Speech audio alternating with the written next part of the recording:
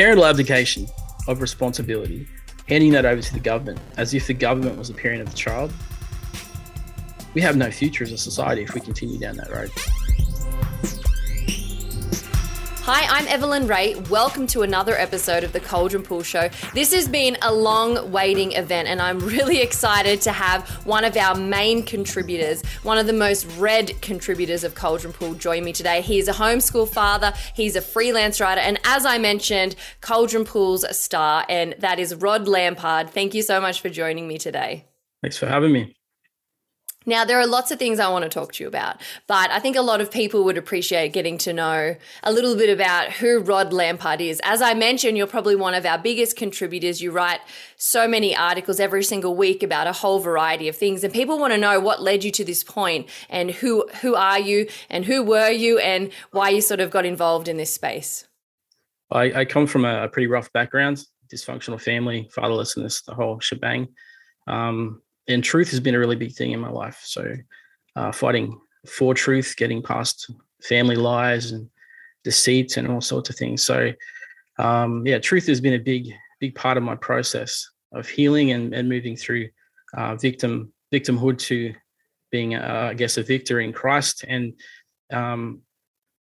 finding Christ in a gutter. I literally found Christ in a gutter and went from there. And he just raised me up since then. And it hasn't been easy. There's been struggles, and sanctification takes process. Regeneration takes process. It takes a few years to move through a lot of that healing and a lot of the pain to get it out. And I went from there I sort of ended up in Coorong and managed the bookstore in our local area for 12 years. And which was a surprise for a lot of people who knew me as a teenager. Some of them couldn't fathom that, that I was a Christian, that I was working in a bookstore, I was that bad. So, life did turn around pretty radically for me because of the cross and coming to Christ. And, that I can only put that down to his work in my life. It's nothing that I did in particular. I went from there to got married and had 5 kids, and we went through some pretty severe pregnancy issues with morning sickness called hyperemesis. It's a situation where it's largely misunderstood, I think. I have written about it for Dads for Kids, and trying to help guys and women especially who are in that situation, have family who don't understand what it's like for these men and women to husbands and wives to go through the hyperemesis situation where there's just constant vomiting, there's hospitalization. It's pretty crazy stuff. And we encountered some rather heavy ignorance about it. My wife was criticized. She was, called, accused of faking it and all sorts of stuff. So it really didn't help us in any respect with that. But we learned a lot about it. And that sort of ignorance from other people forced us to learn more and find out ways that we can counter that. But 5 kids later, we're homeschooling. I have a degree in theology and ministry through Tabor. And 4 years ago, I contacted Ben, and just on the off chance that he might like some of the articles I've been writing on my blog since 2013. And he said, "Oh, yeah, give it a go." And we sort of went from there. It's got a history now. And I've been able to use everything that I learned from what I focused on. My major at Tabor was church history, and my minor was Christian leadership. So a lot of that involved political theology, and I kind of went in that direction. I was sort of kind of getting into that at Coorong anyway. I would often push Keith Green over Joel Osteen, stuff like that, just to encourage people to get back to the roots of Christianity. I did have some hiccups. I mean, I was part of the emerging church sort of movement. I was really into that. Rob Bell, the whole thing. But I did find, as I was moving through that, God sort of had me in his arms, I guess, and disciplined me to some degree with that. And I always had a heart for Spurgeon, and Spurgeon's always been in the background, grounded me in many ways, especially because we come from Pentecostal circles, and I've always questioned the excess, and that's never, that's meant I've never made friends because of that. But you get back to what the scripture says about certain things, and if you've got a pastor who is giving over the service, stopping the sermon and giving over the service to the Holy Spirit. You kind of, I don't know, question that. You're censoring the word of God, and I think that's an issue. So again, there's truth and falsehood in that, and I think, what are we really getting to there? So I come back to that quest for truth and the battle for it. I mean, I remember I was in a leadership meeting with one of the churches we were so heavily involved in, and I challenged the what I would call performances at the front of the church, and just the insincerity of it. It seemed to be the same people every week having these special touches from the Holy Spirit. And it really kind of made me go, hang on, there's something not right about this. And anyway, we were slowly moved out of leadership because of that. But it was a blessing in disguise. John got pregnant, my wife, and that's when we started having that journey through hyperemesis and things like that. And yeah, but I came to writing, and that whole quest for truth is part of why I work as hard as I can to help Ben out and get Caldron Pool, I guess, take it to the next level, and just to be the best that we can at what we do. World class, I suppose, is what we're sort of aiming for. And you're doing a great job with the podcast. I mean, that is excellent. I mean, that is world class. What you're doing is world class. It's about you today, Rod. It's about you. But I know, but you deserve credit too, right? So, yeah. So yeah, my passion for fathering comes from that fatherlessness and that abuse that I received as a child. And now I've got an opportunity to help others, I suppose. I mean, even though I feel to some degree inadequate because of where I come from, I was raised in housing commission, welfare dependency, both parents were on it. Part of that informs my distaste for labor, and has done for a long time, because of how they encourage that dependency.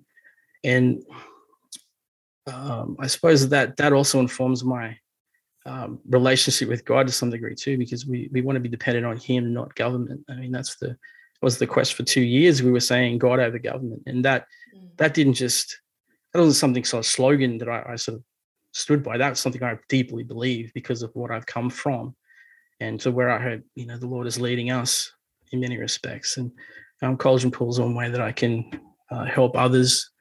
I freelance at Dads for Kids, an organization that helps to inspire fatherhood and fathering, and encourage mothers along the journey as well, just to help them get to be dads in a world that hates the John Wayne stereotype, that hates the John Wayne kind of man, and to help them, help the dads raise their sons, to be fathers in that respect, to encourage them to be the best they can be.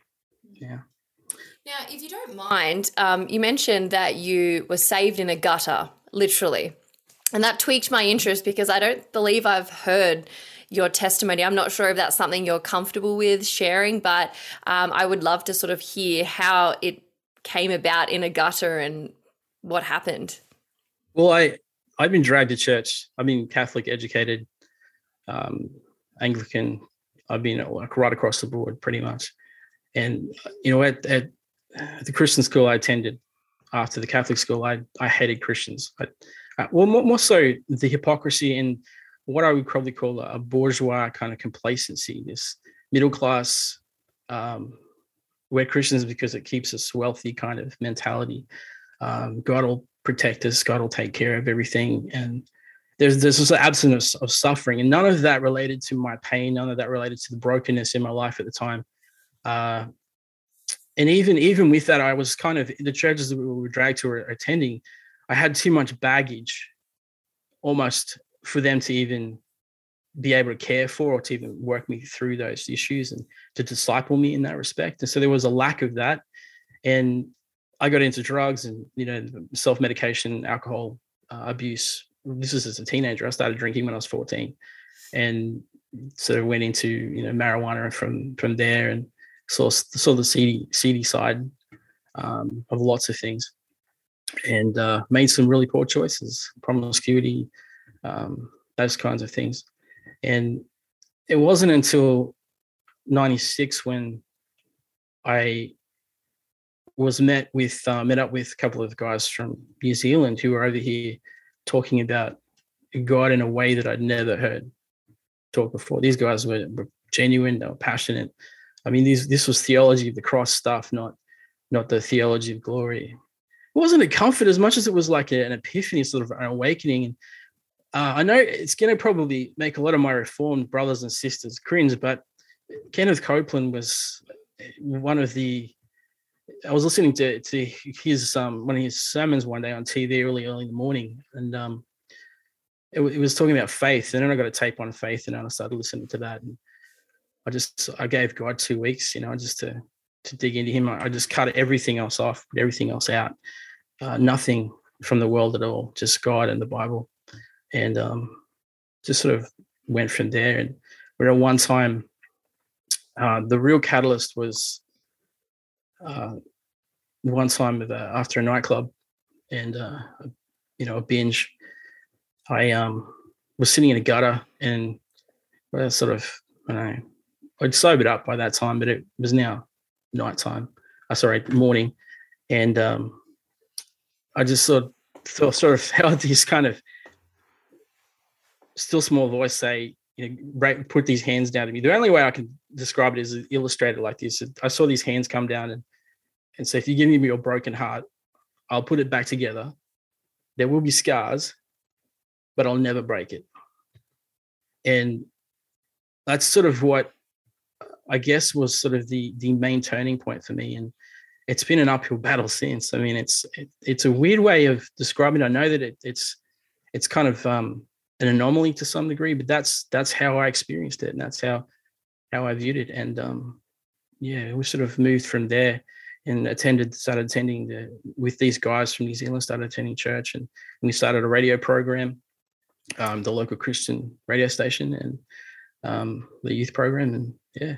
It's interesting you mentioned Kenneth Copeland, and you're right, a lot of Reformed people, including myself, was like, when you said that. But I will say this, is that God saves, not man. And God can use whomever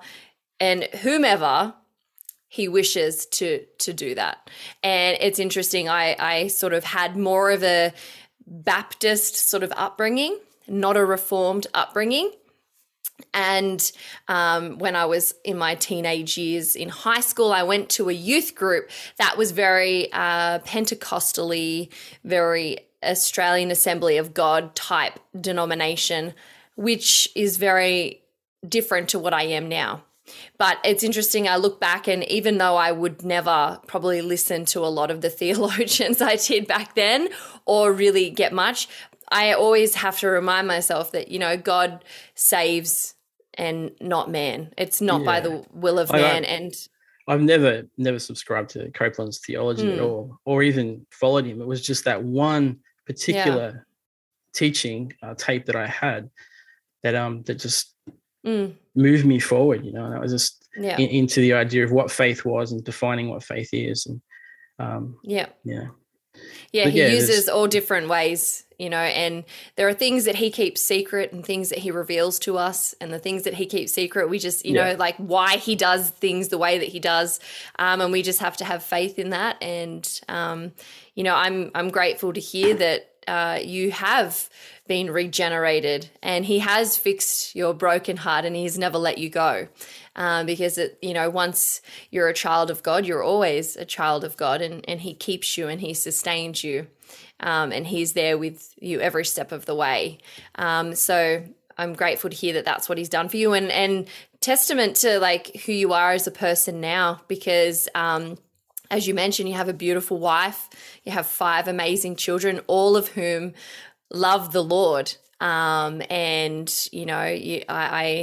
take my hat off to where you've come from and to where you are now. And I think it's so important to celebrate just like the work of God in people's lives and their hearts. And, like you obviously use a lot of this to, I guess, write and to use your experiences to kind of rationalize your decision-making and your position on things and your opinion on things. And so it's really nice to see. So I just thought I'd encourage you with that.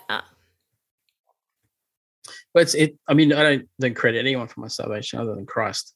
And it's him moving through the vocations of other people that brings that word to life, that living water, that fountain of living water. And I see a lot of that around us that goes unnoticed and uncredited.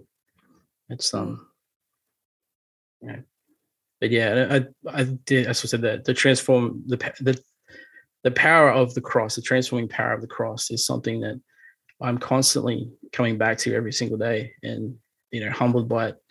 I mean, homeschooling is a vocation that I think is misunderstood, but I think at the same time we need to get back to this idea of education being in the home first. And well, that's something I really wanted to talk to you about, actually. Like, it's probably a good segue, because you are a homeschooling father, and yourself and your wife have both done this and made this decision together for your 5 children. And homeschooling in Australia isn't the same as what it is maybe in America or other sort of countries. I wouldn't say it's relatively new, but it's not very heard of, and it's not often done in Australia. But as I said, you've done it for a very long time.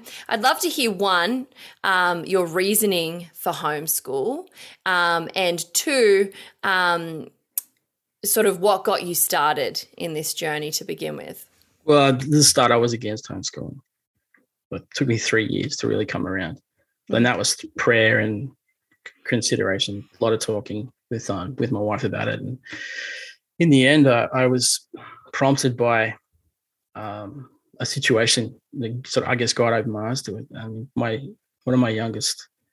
second youngest daughter, she was at school, and they made her run a race by herself because she was in a composite class for some bizarre reason. And I thought, that's just ridiculous. Why is she running a race by herself? I mean, can't she just run with other people, even similar age group? She's in a class with those same people. And then she went to sit down next to a couple of girls from her class on one of the embankments, and they got up and walked away from her. And then the real trigger point was when, for me to see how, I think, not useless, but I think how the system needs some kind of reforming, the way we educate our kids through this, this structure that's been around since the industrial revolution. And she back to my daughter, when she sat down at the desk and she wrote on a piece of paper, "Will someone please play with me today?" Stuck it on her desk. The teacher thought it was cute, right? But I was horrified by it. I thought, wow, so we slowly started to see the spark in her die. And I kind of went, hang on, there's something right here. So it kind of informed our choices big time, and thought, okay, look, this is not doing anything for her. And then we started homeschooling and moving. That risky, it was scary, it was, all those things. We had opposition. There was family members who didn't really want us to do it. And the spark started coming back in her. I mean, we see that, even now, it's full of joy, and there's a lot of just her character is where I think God would want it to be right now, And that was through nurturing her and taking the road less traveled, I suppose, that making the sacrifice, fighting for her, and instead of putting her in a system that seems to fight against families and making strangers of parents and their children. I mean, we see that parental rights bill in Florida that's trying to fight back against that, which is a good thing. So, I mean, the schooling system, I'm not condemning it at all, but I think that there's a need for deep reflection in regards to a parent's or even the society's attitude towards education. I mean, education begins in the home, and I think that this notion that somehow I can't do what the government can, or worse, I can't do what the government should be doing, is got to go. Our country and the people in it, I think, tend to be, and I'm speaking from, obviously where I come from, welfare dependent family. I've seen the welfare cycle. I've seen the mentality that goes with it. I've seen the entitlement. I've seen the generational cycle of poverty that comes along with the welfare dependency, the paradigm.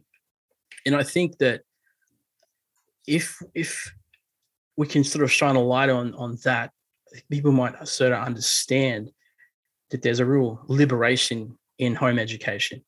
And that doesn't mean that we stop socialization altogether, which is that big, phobia that a lot of people have about homeschooling. But it breaks with the government dependency that's out there, that the mentality of I can't do this unless X and X does it for me. Okay, there are exceptions to that rule, fair enough. And I certainly wouldn't want to have been homeschooled in the environment I was, which is why it took me so long to come around in many respects, because the schooling that I had was really the only stable environment for me outside the home. There was no other stable environment. So it was an important part of keeping me level and I guess on the straight and narrow, and it helping me inform my choices as a teenager, which I still made horrible ones. But because it was a Christian school, there were teachers there who I would say they were more concerned with pastoral care than they were about whether or not they were getting their kids past the XYZ, through that tick on next level. Here you go. That I've done my job. Now it's somebody else's. Here's the paperwork to show it. There's a real care for the soul of that child and in that process. So I think the Christian schools, faith-based schools, really have that. I think that's missing in some part from public schooling, and you see that now with the way that the kids are indoctrinated with climate change and et cetera, et cetera. I mean, there's just not about reason as much as it is about the ideological push to get kids to agree and conform to this particular mindset. This hive-mindedness that's causing that's something has been termed a mind virus. This rejection of truth and reason for subjectivity and emotive arguments that, as you see with virtual signaling, has no real goal but to convince people to go a certain direction without questioning that direction.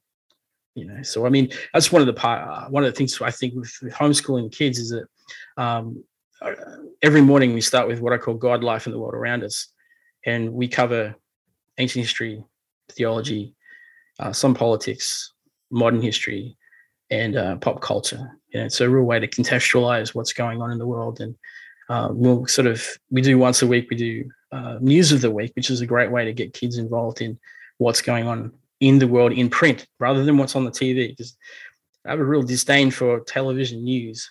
3 minutes, or maybe even not even that, plus an ad in the middle of it, or maybe 2 or 3, you get this kind of cut and paste image of what's going on, whereas a written article is going to give you a little bit more detail, because and I know from experience, it takes a bit to get those articles factual and to back them and to research them. And so it takes a lot more effort to write an article than it does to cut and paste and, present a particular narrative. I mean, it's easier to do, I think, and control people with images and a soundbite rather than giving them some information and go, okay, read that, analyze it, let's talk about it, which is what we do once a week with the Australian hard copy. Sometimes it'll be Reuters or maybe even Caldron Pool, I think, But we get the Caldron Pool podcast up from now and then as well, and play that in the background. So there's all this stuff that's informing the process of our homeschooling that sort of fights back against that hive-mindedness. And the kids, I think, have a broad understanding of the world around them. There's no fear the way I was raised. There's no fear of climate change. There's no fear of, even COVID. I mean, we made a very determined effort to fight back against the hysterics. And we said, okay, we'll just be balanced with reason. We'll listen, we'll pay attention, and then we'll make decisions based on the information, not on the feelings or the hype that goes with that. And I think that's part of nurturing children in the direction they should go. And I just don't know if they're getting that in the schooling system, which seems to me to be hyping up a lot of this,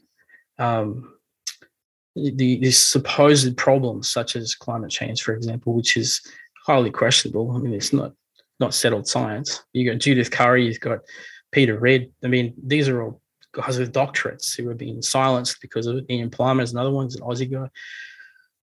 I mean, if they're not listened to, if they're cancelled, and their voice is not allowed, I mean, what's the system really teaching these kids? It's not a balanced, holistic education they're receiving. It's indoctrination. And that's, for me, I think that's a problem. I think for Australian society as a whole, I think we should stop and go, hey, maybe we're on the wrong track here, you know? Yeah, it's interesting because I've often said, and I've seen it myself with, education, even when I was at school. And then you see sort of like how it's been evolving. And it's almost gone from teaching children how to think and I guess how to come to logical conclusions, rational conclusions, using logic and reason to formulate conclusions, things like that. It's gone from, teaching kids how to think to teaching children what to think. And it's almost telling the sort of mentality isn't here's all of the information without censorship, without bias, without subjectivism. Here's all of this. It's literally, you can read this and this is what you need to think. And I think that is definitely where a lot of reformation needs to occur, because you do see a lot of children, leave school and not really being able to enter the workforce or anything else with this ability to formulate and, I guess, practice decision-making skills. So I think there's definitely needs to be a lot of reformation. I don't think we should be telling people what to think. I think we need to tell people how to, come to rational conclusions. I think logic is we've lost logic, civics, and theology. There's three things that have been booted out of the education curriculum. The basics of all, intellectual thinking, I think, in the West, academic thinking. And now it's all, emotion-based sort of stuff. I mean, woke theology, you've got woke politics, which is saying you've got to first acknowledge the ancestral owners of the land, and we've got to focus on that rather than A, B, C, D, E, F, G. I mean, okay, well, yeah, look, the Aboriginal people, Indigenous Australians, they have a place. They have a place in our history, and we need to recognize that. But do we need to genuflect to it? Really? Do we need to get our kids so focus so much on that our kids, or that's all our kids know, is how bad or, how even manufactured to some degree, how evil white people are? I mean, and it's not just about white people in general. It's more that racist underpinning of the whole movement. I say, for example, Black Lives Matter, which again is not logical. There's fallacies that are thrown in there. We have to question those, and kids aren't taught how to identify things like a straw man or an ad hominem, or given that objective perspective.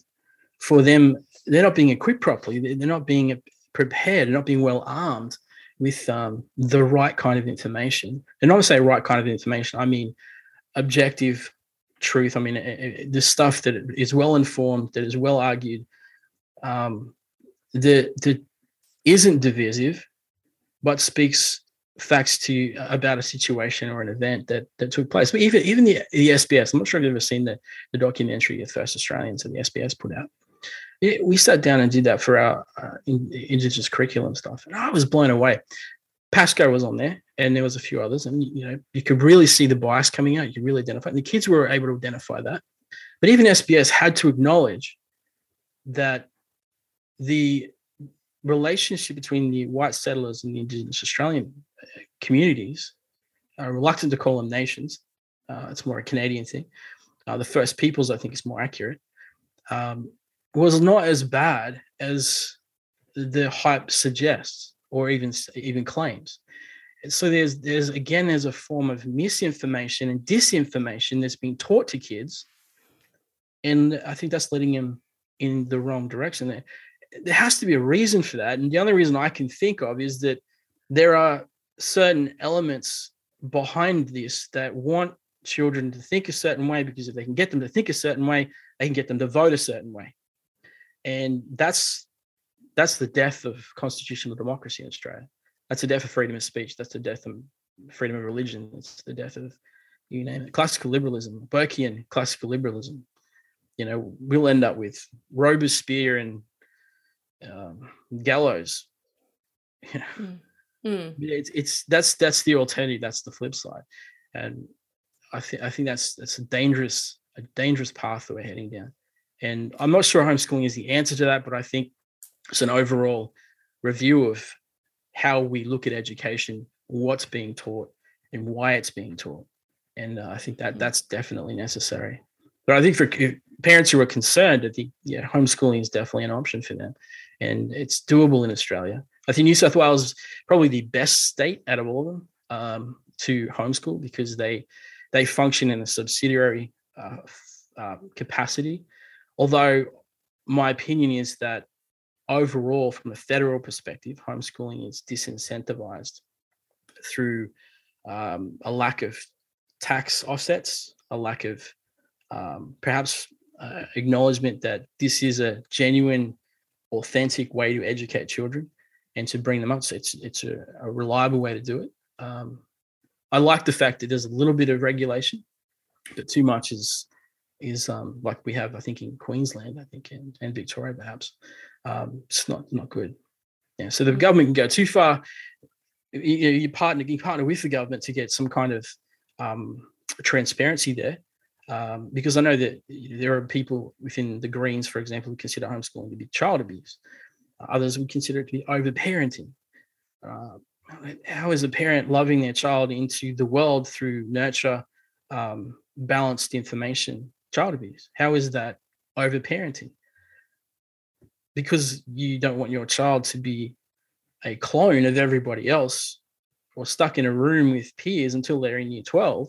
And then suddenly, if they don't pass the standard of, the HSC standard, and they're under all this stress, their friends go off to university and they didn't pass, their world's ended. All their friends are gone. Because everything's packed into this bubble and they're taught to live in that bubble up until year 12. How is that socialization? Now, my kids have interacted with people from 84 right down to 0, right? I mean, they've got a really broad experience with dealing with different people and even different cultures. I struggle with the defense for the current system, and I understand that we no longer have a society where one parent can stay at home and still own a house. But is that part of this anti-family movement? Is that part of this anti-family agenda, perhaps, right? Where we have this situation, I suppose, where there is a house that's bought. You can't have kids until you're 40. Even then, you still got to work your job like a slave and put your kids in school. That's the best way to go. Daycare, for example. Look at daycare, and the daycares around Australia. I mean, they're largely funded by the government. And why? Because to get women in back in the workforce. That gives them brownie points with the feminists.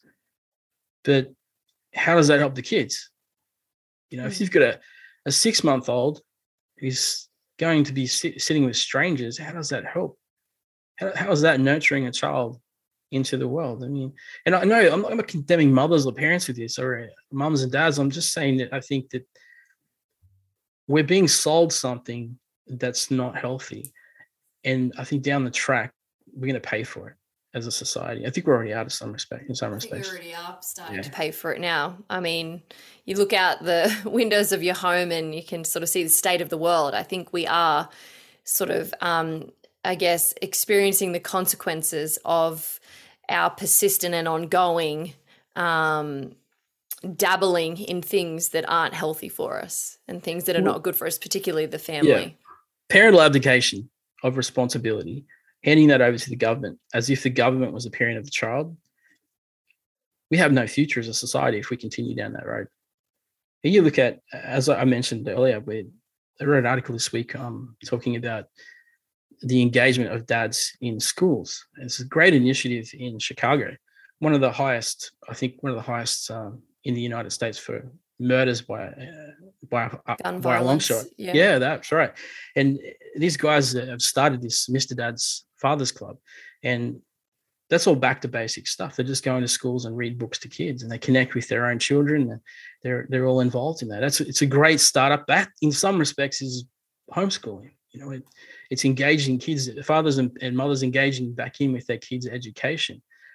Which is one reason why I've been so passionate about the parental bills coming through the US and protecting a parent's involvement in the education of their children. Because I'm, homeschool, and I'm pro, home education. I think it's just because it's the family unit has to survive, or none of us survives. Like what is it said? Uvalde, I think you say pronounce it, Uvalde in Texas, that big shooting there. I mean, he was fatherless. He came from a fatherless home. And according to some stats from Dads for Kids, 26 out of 27 of the biggest shootings in the US are all absentee fathers. They all had no father at home.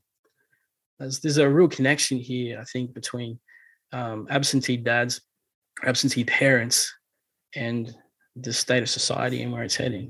Other than just the sin of the human heart and things like that, I think it's all sort of related. But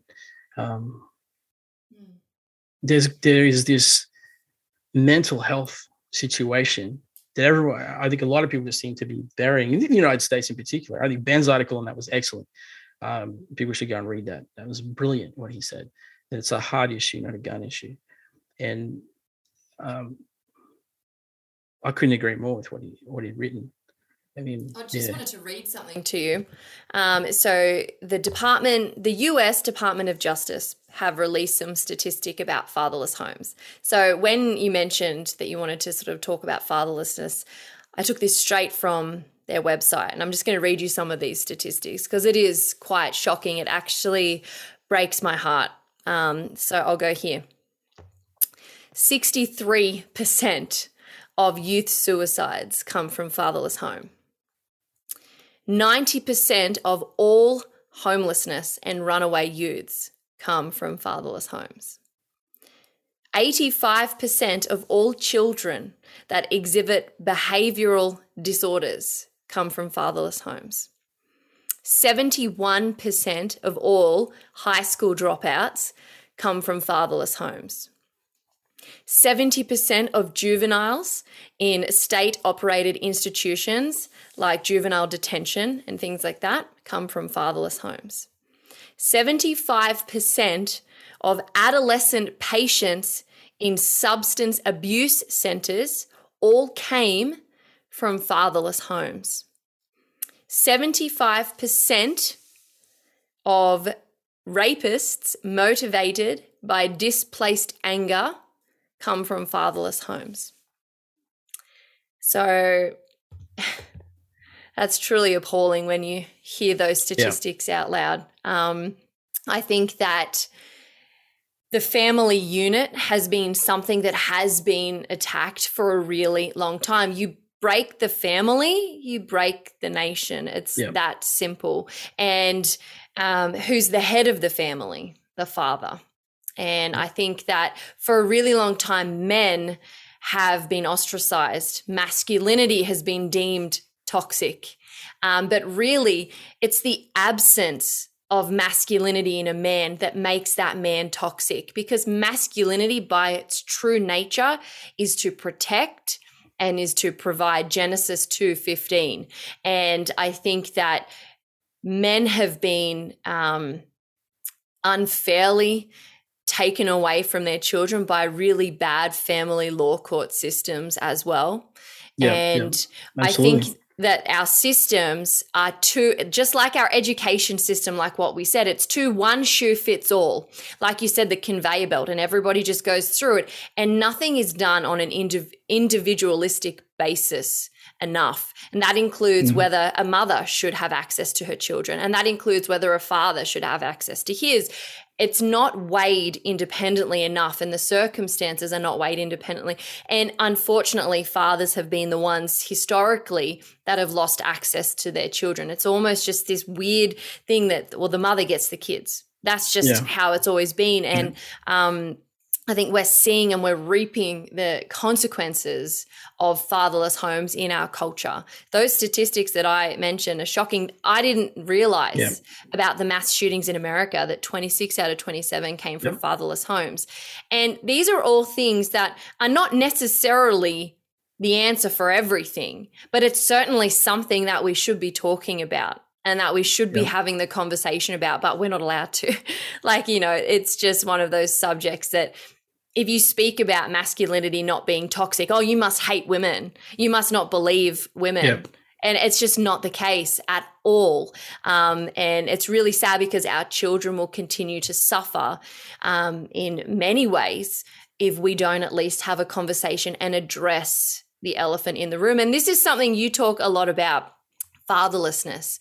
And I'd love to hear your thoughts on what you think the answer is, how you think we combat all of these things, and what we can kind of do to sort of help moving forward. As I mentioned, I think that the initiative in Chicago by Joseph Williams is excellent. I mean, it's back to basics, and it does operate on that homeschool kind of mentality that the education of a child is the responsibility of the parents, not the government, not a teacher.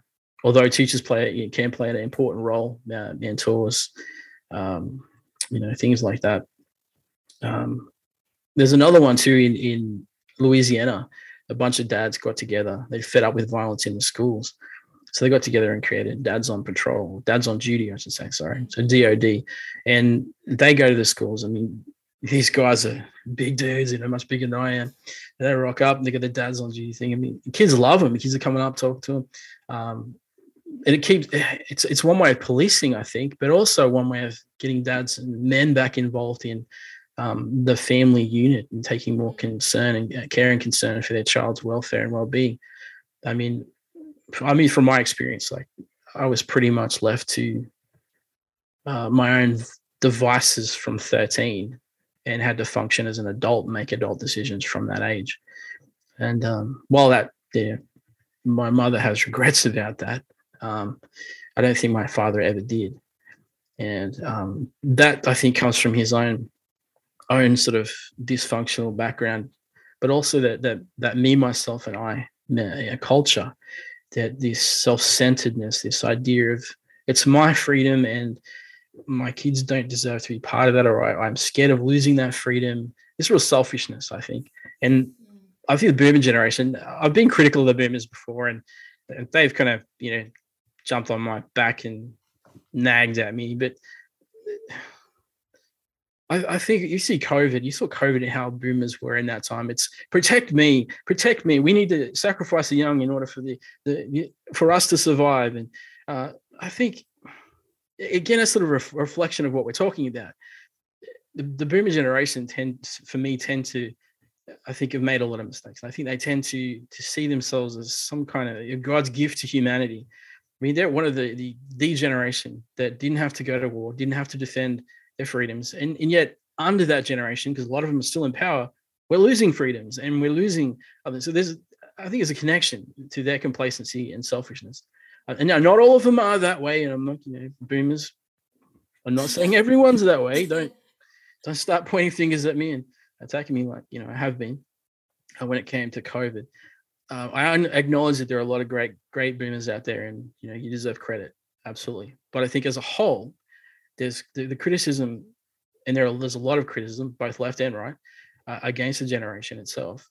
It deserves some kind of conversation. Like we're talking about fatherlessness. I mean, they are the generation that were most responsible, I think, for that.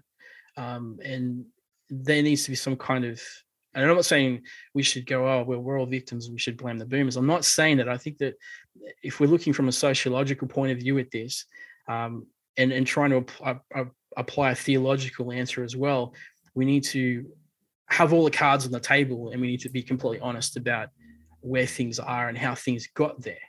And especially with the generations that are now coming through, who are confused about gender, who are confused about climate change, who even, some of them don't even really want to involve themselves involved in politics, because don't talk to me about politics or religion, again, because we've booted civics, theology, and logic from the curriculum. It's all now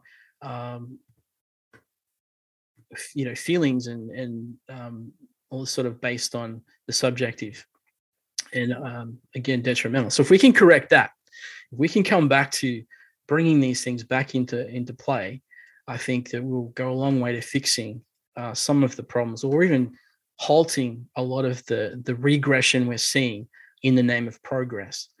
And there's no way around it. I mean, I've been teaching with the kids Greek for a while, and I'm not an expert at it, but it's fun to look at just as a fun extracurricular activity. And you can have a lot of fun with the Greek and Latin language. And we just recently brought into that first form Latin, and it's just a fun little extracurricular. And the kids love it. They're really into it. I mean, if it's done right, it's not boring. It's not a grind.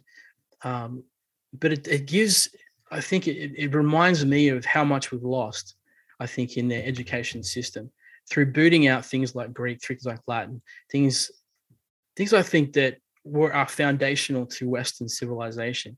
And it comes back to that, an attack on Western civilization from within institutions, from what David Horowitz has constantly talked about. I'm not sure if you're familiar with David, but he was an American ex-communist. He was part of the anti-war movement in the 1960s, but turned around after the Black Panthers killed one of his friends, and then got away with it. And so he talks a lot about that. But he talks about how the left has overtaken the institutions, and explains how, through nepotism, and through a lack of criticism, postmodern culture, things like that. Complacency from conservatives, I guess, will play a role in that too. So, I guess if people in our realm aren't innocent in that regard, we've been asleep at the helm for too long, I think. And we're just starting to wake up. Yeah. I think apathy is the silent killer, and maybe not so silent these days. And I think that there are certainly almost like generational cultural shifts. And I think the boomer generation, as you mentioned, were very apathetic. They didn't really have those hard times that kind of formed strong character like previous generations and forefathers. Iron sharpens iron, and I'm not sure that they ever really went through those processes because of the position of the world at the time that they were sort of raised and brought up. And yeah, I think that we really do need to, like you said, put all the cards out and go, where have we gone wrong? Why are we here? Because we can be in a sinking boat and we can get a bucket and we can keep, lugging the water off out the side, but unless we find the leak to plug the leak, we're just going to keep doing the same thing over and over again, and it's going to be futile. And eventually we're going to get tired, and then eventually we're going to give up, and then eventually the boat's going to sink. So we've got to really assess where the leaks are coming from. Yeah. And figure out how to plug them for a long-term sort of solution. And I think that's certainly where we're at. And it's interesting, I sort of want to finish off today talking a little bit about Australian politics and where we are now, because the last few years, or a couple of years, a lot of us have been trying to plug these leaks, and we're trying to sort of say, if we don't plug these leaks, Australian politics are going to go pretty bad. The latest election, I think, probably went as not so great in terms of people like us who are more conservative in politics. But I wanted to get your thoughts on the election. I wanted to get, I guess, your opinion on where we go from here, what went wrong, and if there's any sort of hope to turn it around. Well, I'm kind of hoping that Albanese doesn't become another Joe Biden. But, so far there hasn't been a lot of signals in that direction. But, I think Morrison deserved to lose the election. As much as I'm like, hey, my side might have lost this one, but the way that my sort of, the only way I can describe him in his 3 years as Prime Minister was middle management. And I know people say, oh, he's marketing, Scotty from marketing, but I don't think that's quite accurate. I think he took the middle manager road, because I come from middle management myself. So there's a bit of background there. I think he just was a facilitator rather than a leader.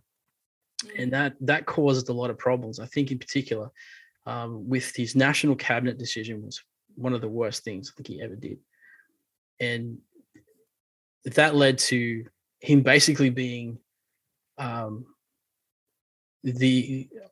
use, I don't know if it's the right one, it'd probably be, I would say a daycare leader of premiers. This is just like he kind of abandoned his office or abdicated his office and gave the premiers an ersatz prime ministership in each of the states, and they acted with that. They ran with the power, especially Labor premiers.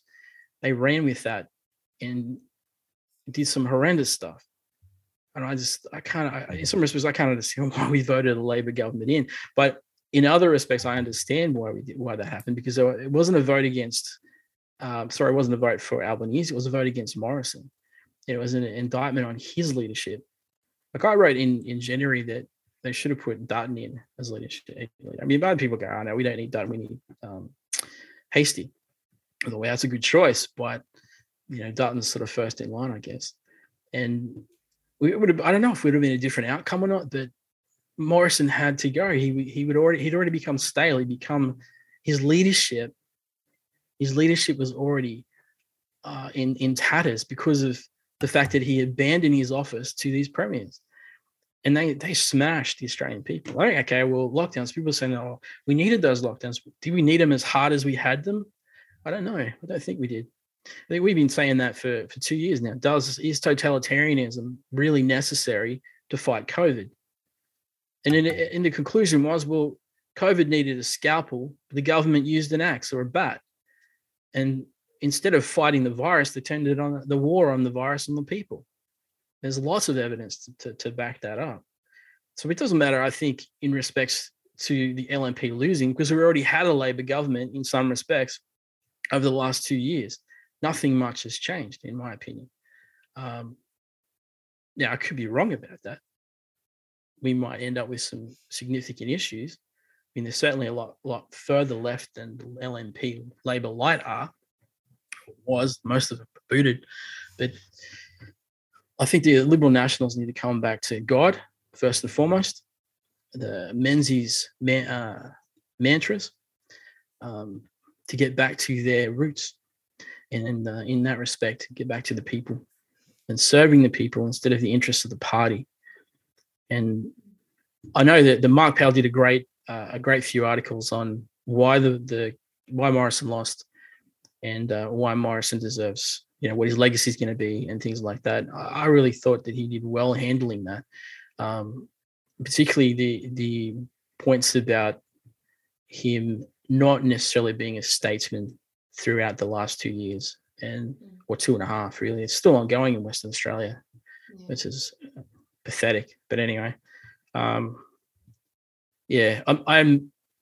not devastated by it, to be honest, and I don't know quite how to explain it other than there's a piece about it.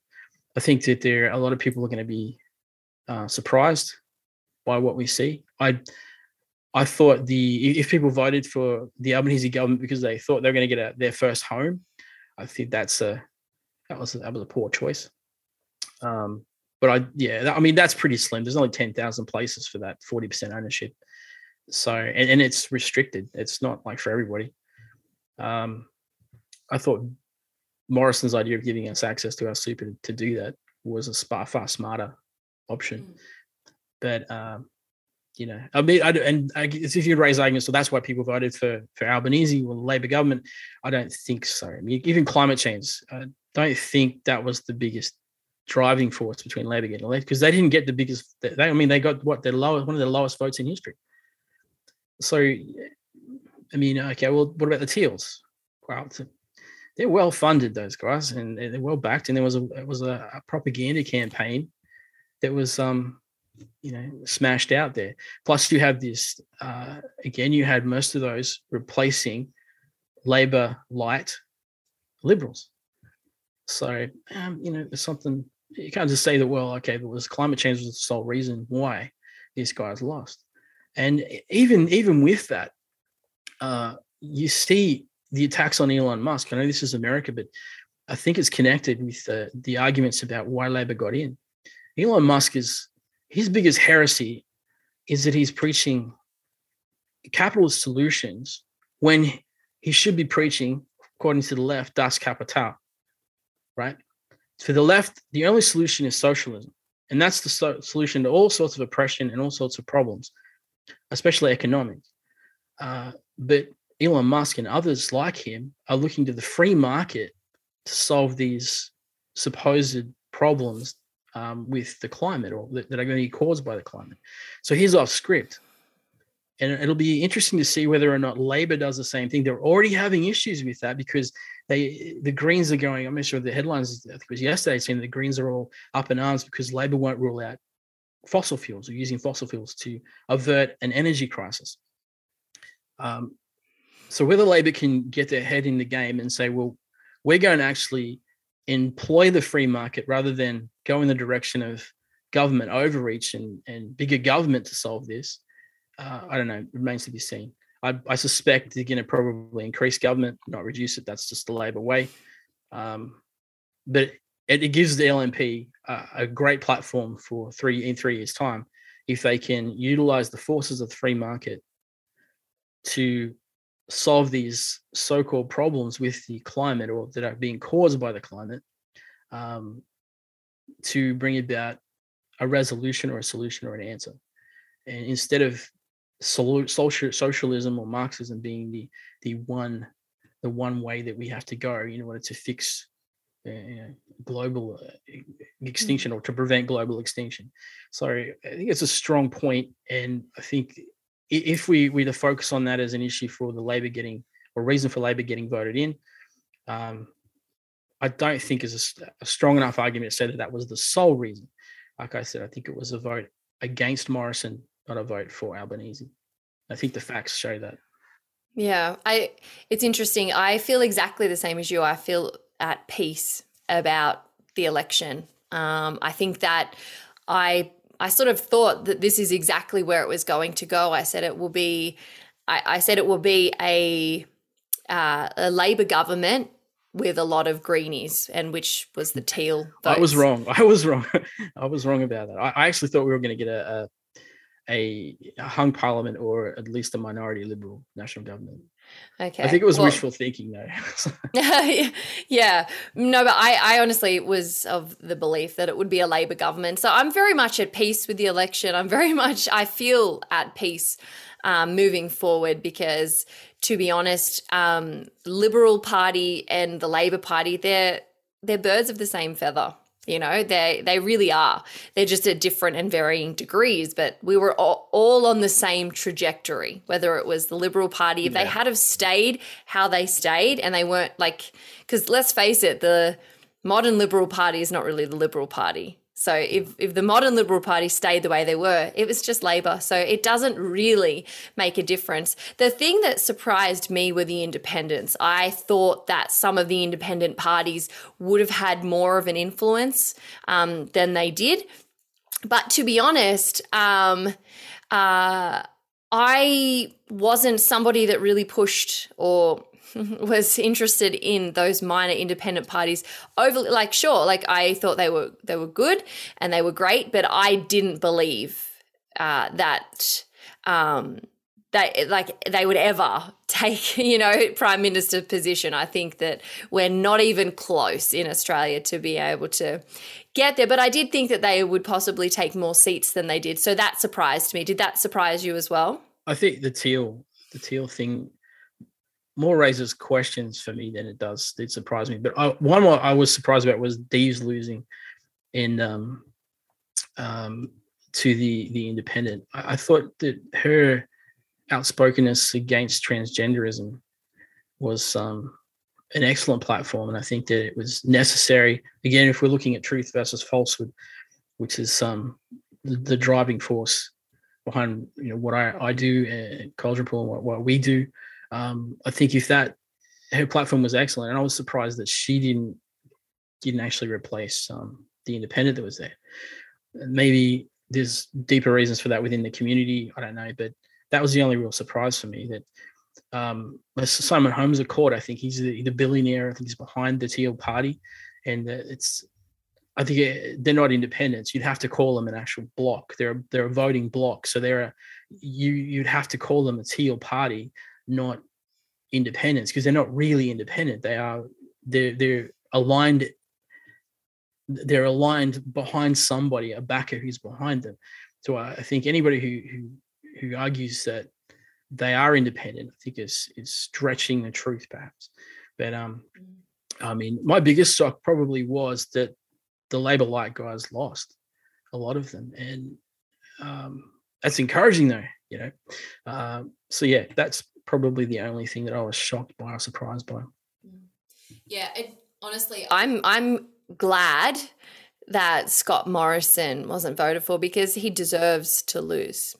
He spent his entire time as Prime Minister alienating people who would vote for him. His entire voter base, he basically flipped the bird to for years and years, and then he expected for us to vote for him come election. Like, the man obviously isn't very clear-minded about how you treat people who were loyal to you and who gave you, your vote. And so for me, like, he literally was a fence sitter.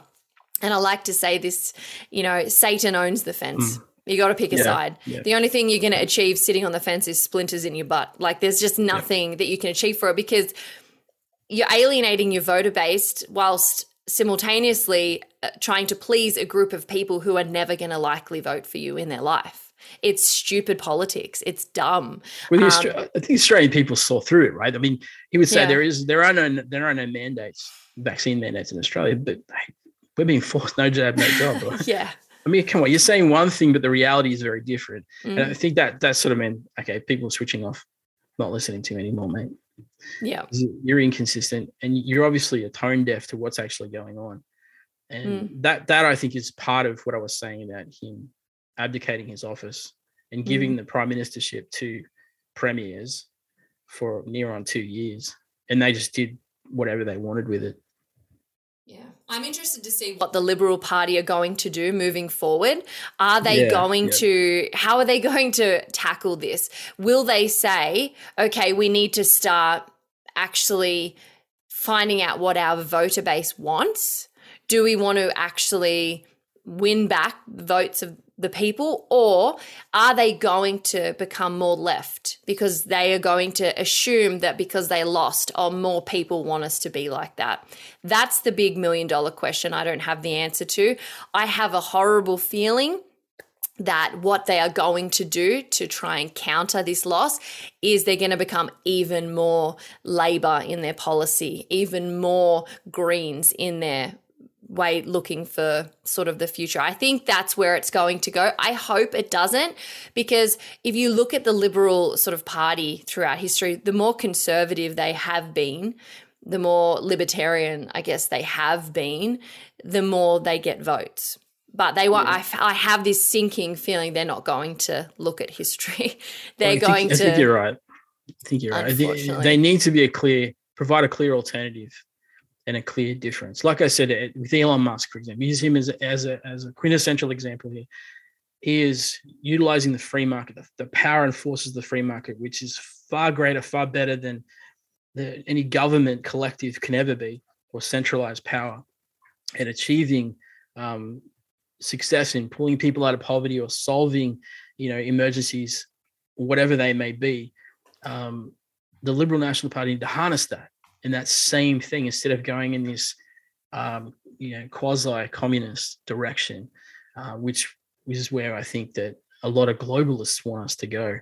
And that's why I think that the Elon is hated to some degree. He's certainly not right or even in that direction. He's center left, right? So it's bizarre to see them attack him. And the only thing I can put that back to is what I've just said. He's preaching capitalism, not das Kapital. And then if he's gone off script. And so if the LNP want to power forward, they need to go off script as well. And they need to say, okay, we're going to head in this direction. We see the signs, we're reading the signs at the time, and we can succeed if let's just get back to basics instead of, feeding this woke utopian idea of things, which is only going to end in a dystopia anyway. We know that. That's how all communist societies go. So you're right. It would be really interesting. And I like that. And I hope that he does something with the party. I mean, he did really well with the defense ministry. I know he's been criticized for his tenure as a health minister. Probably wasn't his forte, though. But as leader, I think he's got an opportunity. He does have an image problem. Yes, that's true. But so did Tony Abbott. But he won, 2013? He won pretty big because he got back to basics. He took everyone back to basics. So it's going to be interesting to see. And I think for a lot of us who the last 2 years have put God over government, it's going to be we're going to have our work cut out for us in the next 3 years to help keep this government accountable through journalism, through alternate journalism, perhaps, even if we can in the mainstream media,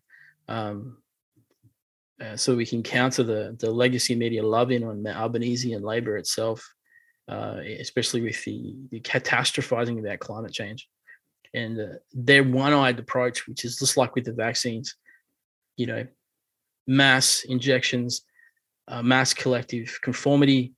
If you don't do it, you're going to be punished. Well, there are other solutions to this so-called climate crisis, and there are other opinions, opposing viewpoints. Let's look at them. Let's look at other options. And I think, again, come back to that point, if the LNP can do that and overcome the stale way that they've been presented through the affableness of Morrison, I think they'll win through and provide themselves as a strong alternative to what we're being sold at the moment. Yeah, as you said, we have our work cut out for us. I'm not sure what that's going to look like practically, but all I know is as Christians, we have a responsibility to not just point and complain to things, but to live it out ourselves, to live the best lives that we can. And, that's the best place for us to start. And I guess we figure out the rest along the road as we go. But I'm really grateful that we could have this conversation today. I'd love to talk to you more, but we are coming on the hour. So before we finish off, where can people find you? Where can people read your written works, social media? Load us up with it. Okay, well, Caldron Pool is the main one. And that's my passion. So I really like to write the political theology stuff and to really make an impact if we can in that direction. And I guess help the team make CP world-class at what we do. Then as Dads for Kids, I freelance at Dads for Kids, and I've been doing a little bit of freelancing for candle decoration as well. But yeah, Twitter, Instagram, Facebook, the general sort of stuff. That's where people can grab a hold of me. Awesome. Thanks for coming on today, Rod, and we'll look forward to seeing your latest article. Thank you.